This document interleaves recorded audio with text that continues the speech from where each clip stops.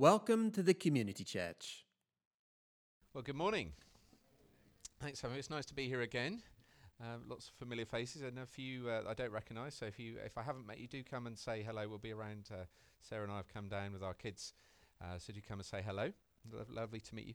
So we're going to carry on with our series on Romans, and today it's quite a chunky passage. I know some people have been given like 2 or 3 verses, and I've got a chapter and a half, which is like not quite sure. It's like, I'm not sure I'm going to be able to do it really justice, but we're going to pick out a few things anyway. But I was encouraged about the value of reading Scripture in public. So we are going to read it. I am going to read it all, okay?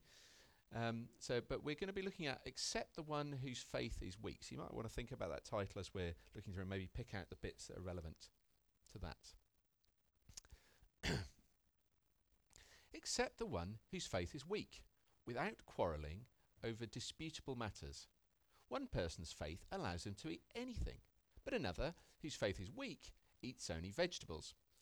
The one who eats everything must not treat with contempt the one who does not."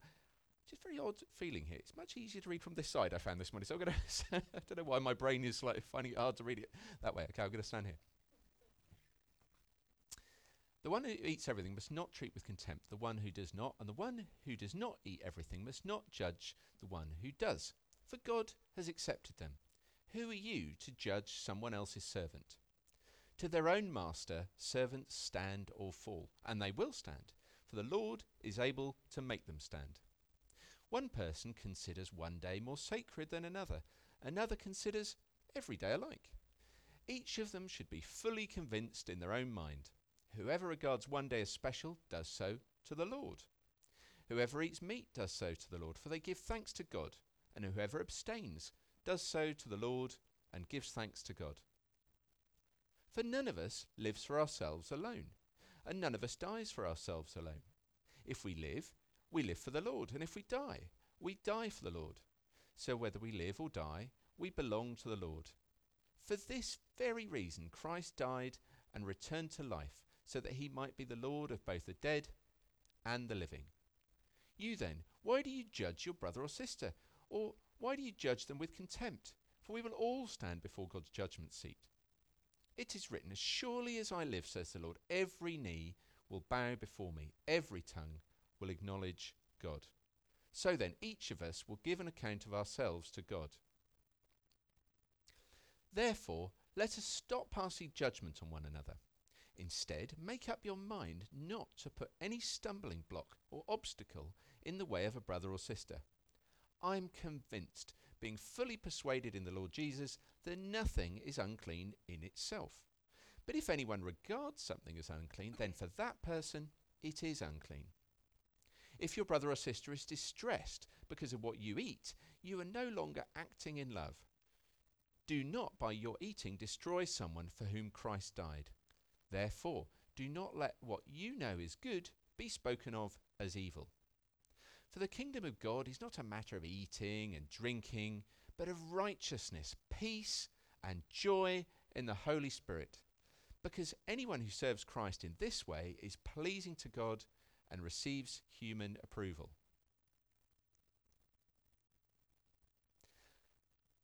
Did that I just want to check it didn't go over too. Okay. Let us therefore make every effort to do what leads to peace and to mutual edification. Do not destroy the work of God for the sake of food. All food is clean, but it is wrong for a person to eat anything that causes someone else to stumble. It is better not to eat meat or drink wine or do anything else that will cause your brother or sister to fall. So whatever you believe about these things, keep between yourself and God. Blessed is the one who does not condemn himself by what he approves.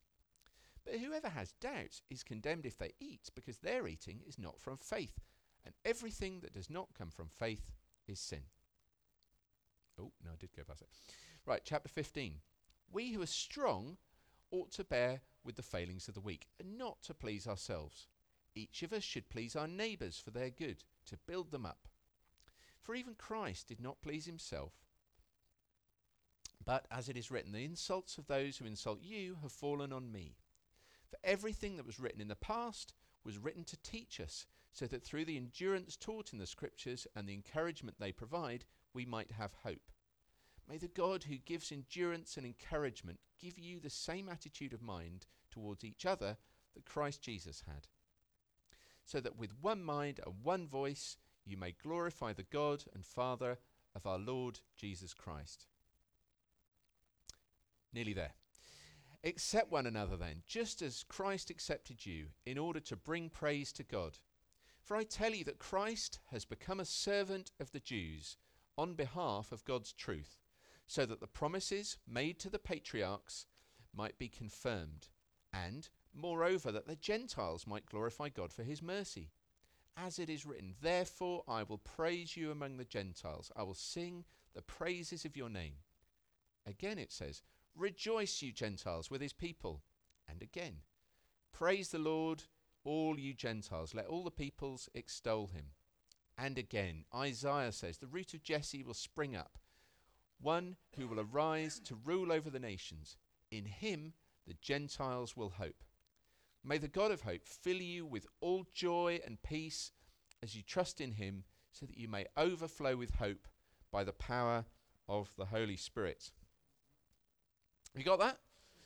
Whoa, so there's a lot there, isn't there? So it's a little bit of an odd passage, and it feels there's quite a lot of resonance with us today. You know, there's a lot of talk today about vegetarianism and veganism. You can't walk past a coffee shop without somebody offering you a vegan something or other.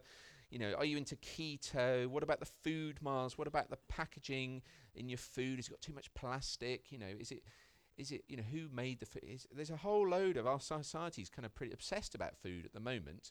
And frankly, we all love food, don't we? So is this passage about being a veggie or a meaty? You know, is that kind of really what it's about? And I think fairly obviously it's about a bit more than that. So we're going to go a bit deeper than that. And I think a big theme in this passage, really, what's relevant for us today, is to look at cultural baggage.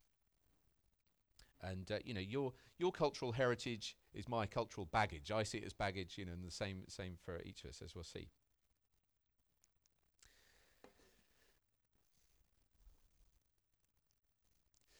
So when Sarah and I were getting ready to get married way back, we went to the Coin Church, where Adrian's from and a number of other people in the church are from. And in our style of churches, we value marriage really highly, and we encourage people to take marriage preparation classes so that they're really set for marriage. And I always think, it's such a shame. There isn't really kind of as far as I'm aware, there isn't really a movement generally in society to do that. And you think, oh my goodness, so much divorce and upset would be avoided if people had some marriage preparation classes to get them ready for marriage. And they kind of could walk in with their eyes open, you know, without sort of silly expectations and over-romanticized notions of what relationships are about, and so on and so on. So we did these marriage preparation classes with a mature couple in the church, Doreen and James Mellor, for those who know. Very mature Christians, quite characters in their own right. And they took us through a number of things, some of them quite eye-opening. Let's point out, one of them was a doctor and one of them was a nurse, so that was kind of interesting. So ask me about that afterwards. But I'm not going to get to that. The thing that really stands out in my memory is we were given some homework, and we were given a list of 150 things that couples tend to argue about. And what we didn't realise is that we were being encouraged to look at this over a number of weeks. What we actually did is talk about it all in one evening.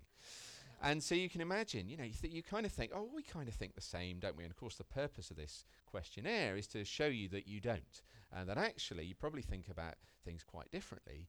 And there's all the classic ones there about, you know, do you screw the lid back on the toothpaste? Do you leave the loo seat up? All those kind of little niggly things that people tend to argue about. And if anyone who knows us knows we're quite Italian in the way we relate to each other. We tend to get very loud very quickly, but we don't hold grudges, and it kind of goes, you know, it's all over and dusted very quickly. So you can imagine what this evening was like.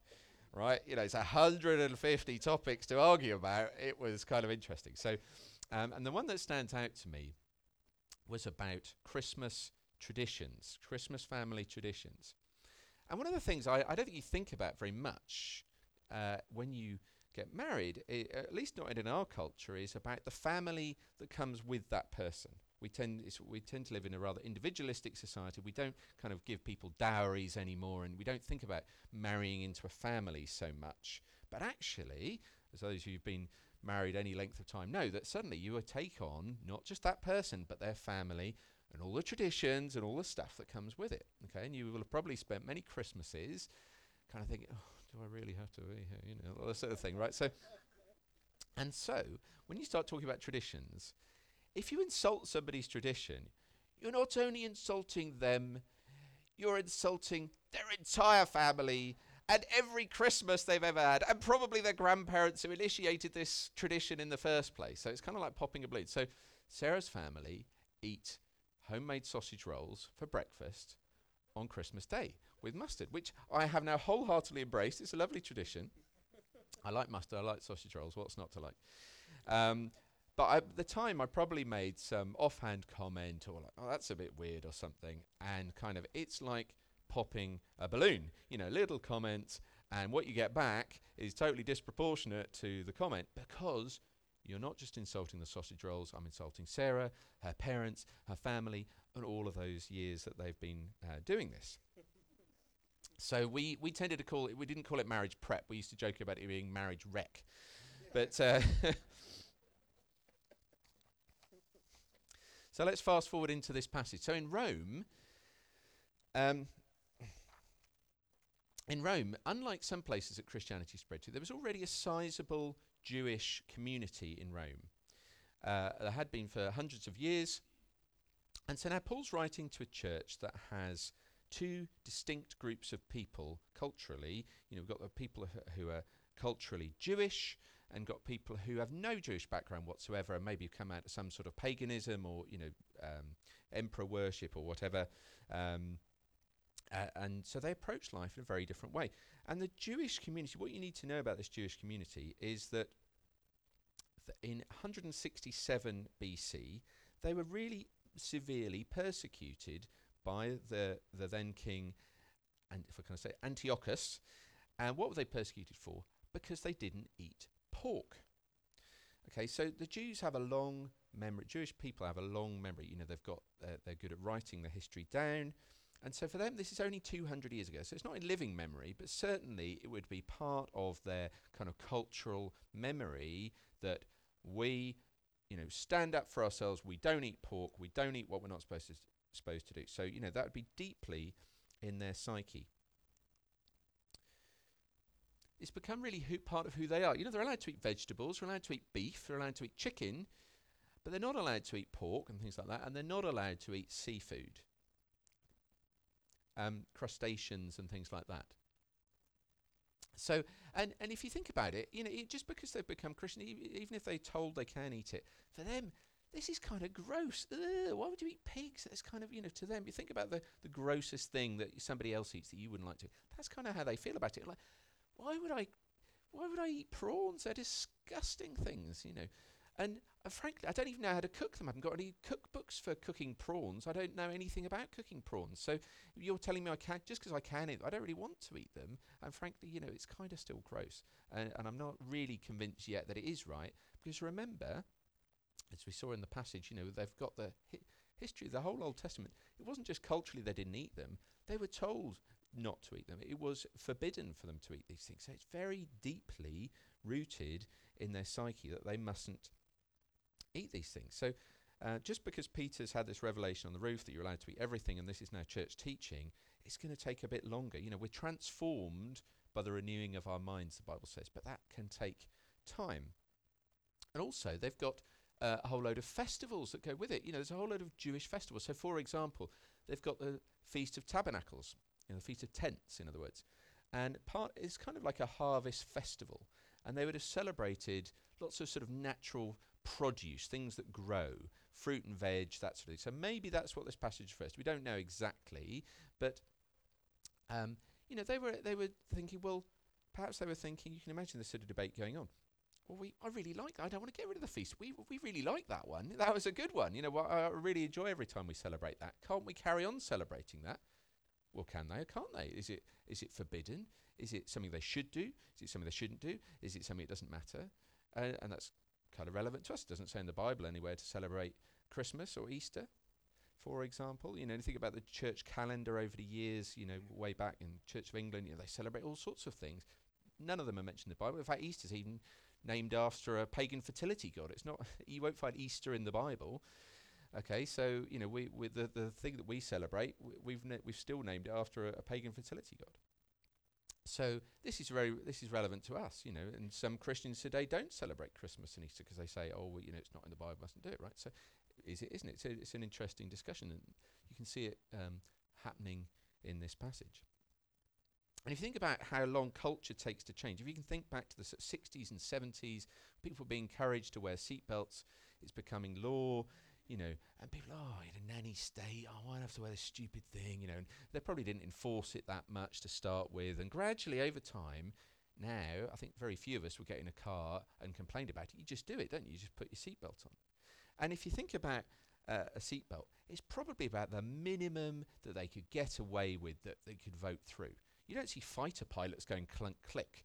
They put on, really 5-point harnesses, and also we do the same for kids. So actually, probably from a safety point of view, that's really what we ought to do. But can you imagine any government saying, right, you've got to wear a 5-point harness in the car? Everybody's going, I've got to retrofit my car. It's going to be really expensive, and it's going to mess my clothes up, man. Just nanny state, blah, blah, blah. You imagine they forced through that law. 20 years' time, we'd all be going, do you remember those days? We just wear that stupid little triangle thing.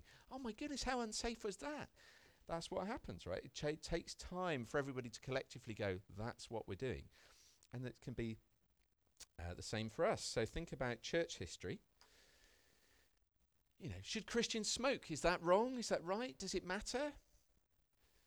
What about eating fish on a Friday? It used to be law. You weren't allowed to eat meat on a Friday, and still traditionally is still fish and chip shop day, right, for a lot of people, or Fish Friday.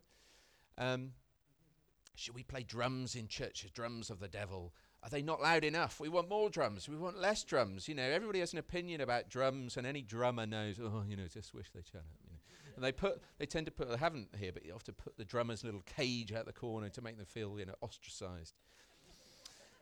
What about incense? Isn't that a bit Catholic? Didn't we do away with all that in the Reformation? All those bells and smells. That's not very biblical, is it? Well, it actually is quite biblical. Jesus was given gold, frankincense, and myrrh. People today are very experiential. People love, experiential worship. Inside, outside the church, we're all buying experiences. Maybe we should bring back smelly things. It doesn't get much more experiential. Protestantism is very kind of devoid of smell, other than, So maybe we should bring back a bit of incense, perhaps. What about pews? Anybody's in church in the 80s, do we have the pews? I love pews. I don't like pews. People get very hot under the collar about these things. And what Paul appears to be saying here, it wouldn't be out of place in a modern... Sorry, I've got my notes out of order. Just note to self, when you're doing this in 2 sites, number the pages, right? It wouldn't be out of place in a modern kind of Instagram or Facebook meme. What a meme is, one of those pictures with words on. It's kind of like, be true to yourself, be authentic. But actually, Paul's saying on minor matters, he's not saying on everything, but on minor matters, actually, that's true. That as far as God's concerned, it's more important, are you being true to what you believe, or are you just kind of going with the herd? You're not really sure, but you're just going to do what everybody else does. And even I think that does ring true in today's society. We tend to respect people who at least act within their own moral framework. The people who are inauthentic and who do something that's not within their own belief system, we tend to call them hypocrites. And the papers are very quick to point out preachers or church leaders who are in some way hypocritical. We had a friend who went to or still goes to an ecumenical church. I mean, those who don't know what that means, it means kind of a number of different church denominations or streams all meeting in the same place. Often, perhaps, because each one of them doesn't have enough people to sustain a church, so they decide to meet together, serve the community, and try and put their differences aside, and kind of work together. It kind of sounds great, but it raises some interesting theological issues because, so my friend wanted to, her son was the age where you might expect, if you were in the Church of England, for example, to get them christened. And she wasn't quite sure what to do. So she went, do I get them christened? What do I do? So went to see the church leader. Because this is an ecumenical church, they have a menu of options. And so you could have, he said, right, you can have your child christened or dedicated, or you can have a blessing, kind of depending on which church stream you kind of vote with. And he said, but to be honest, I didn't have my child christened, and when they were a teenager, they felt left out, and all their friends had been christened. So if I were you, I'd have them christened to cover the bases, was the phrase they used. And I'm kind of like, oh my goodness, that's just such awful advice. This is like from the church leader. It's like, why? That's a terrible basis for doing anything. Like, cover the bases. It's just like, what? Surely you should be doing it because you believe that's what's right. And so she wasn't quite sure. So she came to Sarah and I, and we advised her, look, you need to work out what is it you believe. I mean, obviously I can guide you based on what I think, but ultimately it's your decision as a parent. You've got to decide, what do you believe? And then you've got to act within that framework and make the right decision. And we'll support you in that. Now, we coached her a bit about, our churches tend to not believe in instant baptism. I said it wrong this morning as well. Infant baptism. We prefer to wait for people to choose later on. I say we believe that, that people should choose later on. And ultimately, that's what she went with. But, it's an interesting situation to be in. So you can think of Christianity is a bit like an onion, that there are some core things. It really does matter what you think about these things. Are you a Christian or are you not? There are some things there are things that do make you a Christian, things that don't make you a Christian. And by the way, if you're not sure this morning, if you're kind of like, I think I'm a Christian, I kind of read my Bible, I'm English, I go to church at Christmas, somebody dragged me along this morning, that makes me a Christian, doesn't it? Well, sadly, it doesn't make you a Christian. So if you're not sure what makes you a Christian, haven't really got time to cover that this morning, but maybe ask the person who brought you, or come and ask one of us down the front. He's like, well, I'm not really sure. What do you mean I'm not a Christian? We can help share with you what it means to be a Christian. Okay, but there are some other things that maybe other churches believe that we would disagree on, but they're ultimately not. It doesn't make you a Christian or not, but they are important, but not quite as core. And there are some other things that Paul's talking about here that really is not about. They're quite disputable, and there's many situations that we will face in life that the Bible doesn't talk about. The Bible doesn't talk about smartphones. The Bible doesn't talk about driving laws. So we've got to try and figure out in prayerfully and getting advice from other people what is the right path to take often. But let's not be people who major. If you've been around church any time at all, you'll meet people who are majoring on these things out here. Tend to have got to be in the bonnet about something, and a bit legalistic about something, and usually at some point we're all those people as well. We become one of those people. We get on a high horse about something, and then eventually somebody points out, look, that doesn't really matter that much. Just kind of grow up a bit, and we realise, oh yeah, good point, right? So let's not be people who major on those things, but major on the big stuff. And this really comes on to how do we treat others? How do we treat each other? Because we're all coming at this from a different background. We're all maturing different. We're all come at this with different levels of maturity. We're all maturing at different rates, and so depending on our background, we may emphasise different things and see things in a very, very different way. Steve and Dee are going off to India. If you meet an Indian Christian, I can imagine there'll be many things that they will totally emphasise differently to here. I notice we're at our gathering at West Point. If you meet somebody from India, I think I'm right in saying that in Urdu, there isn't a word for please and thank you. So somebody speaking Urdu who's not perhaps great at English, they'll just say, "Give me that pen." I'm British. How rude! You can't say, "Give me the pen." You say, "Please give me the pen." Right? They just it's totally culturally different, and they don't think they're being rude at all. But it's different. So we all come at these things in a different way. I'm emphasising. I'm British. So I emphasise how important it is to be polite as a Christian, right? Perhaps. So.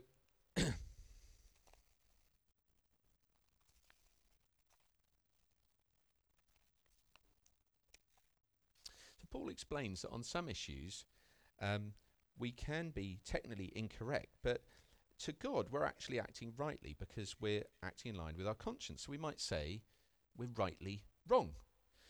And Paul says in no uncertain terms that being right is not enough. And that, we've all met people, and again, perhaps we've been those people sometimes, where we can be technically correct, but we're so arrogant and sort of vociferous and legalistic about our rightness that we get it wrong. We might say we're wrongly right. Now, obviously, as mature Christians, there is a time to correct and help others mature, but it's really important to pick the right time and be loving in the way we do it. Or maybe something I've learned this year, maybe you're not the right person. Maybe you're the one who spotted it, but you're not the right person to share it. Maybe somebody else has got a relationship with that person, and they'd be better off to share it, and they'd receive it better from that person than they would from you. It's a really practical example. If you go to America, what American Christians think about alcohol and what we think about alcohol is quite different in some communities. So I think most British Christians, unless you're Methodist, we've got a big Methodist upbringing or a denomination like that, I think most UK Christians would think that alcohol in moderation is fine. We'd be sensitive about people taking communion. We don't want to cause anybody to stumble if they've got a hidden alcohol problem, so we serve non-alcoholic communion wine, but we'd be sensitive about inviting somebody like that to the pub. But basically, me drinking in moderation is fine. However, if I went to a church in America and said afterwards, why do we all go down the bar? Some places you'd be looking at you like, you heathen, what are you doing? And the problem is, what you're doing there is saying exactly what Paul says. Do not let what you know to be good be spoken of as evil. So they're going to make a whole load of judgments about you and about everything else you believe, and they put you in a box because you've said that. Okay, so for you, you're free to do that, but you're really causing them to stumble, and you're making an issue out of something that shouldn't really be an issue. So if you know that's going to be an issue for them, just don't mention it, don't bring it up. It's just not a battle worth fighting. It really comes back to, at the end of the day, who are we serving? That's going to help us through all of these debates, arguments about food and drinking, and Paul